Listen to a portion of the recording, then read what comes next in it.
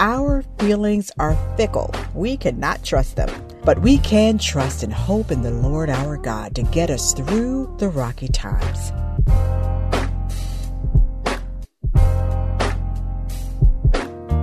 Hey there, my friends. Welcome to the first episode of Hope for Today. I'm Tiffany, and I'm so thankful you joined me today. How are you doing?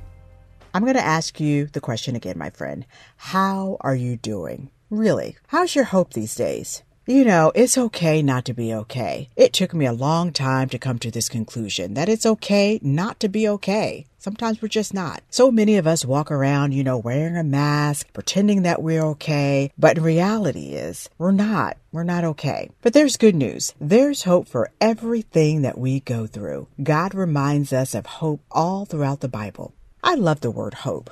Webster defines hope as something to cherish, a desire with anticipation, to want something to happen or be true.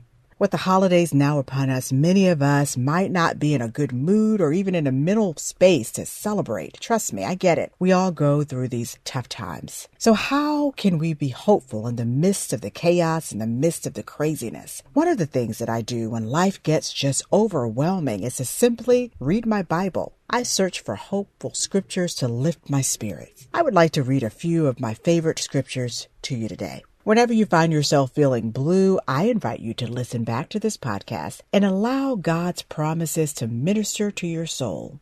Here we go. Romans 8:24 and 25.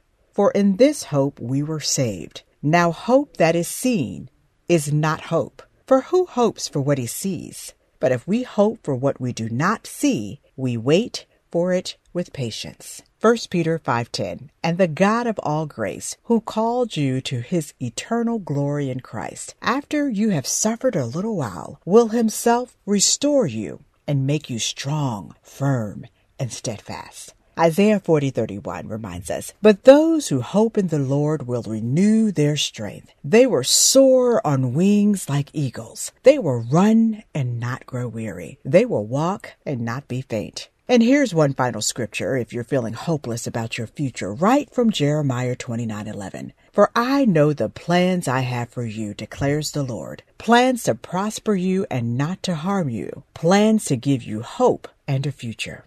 Remember, my friends, our feelings are fickle. We cannot trust them.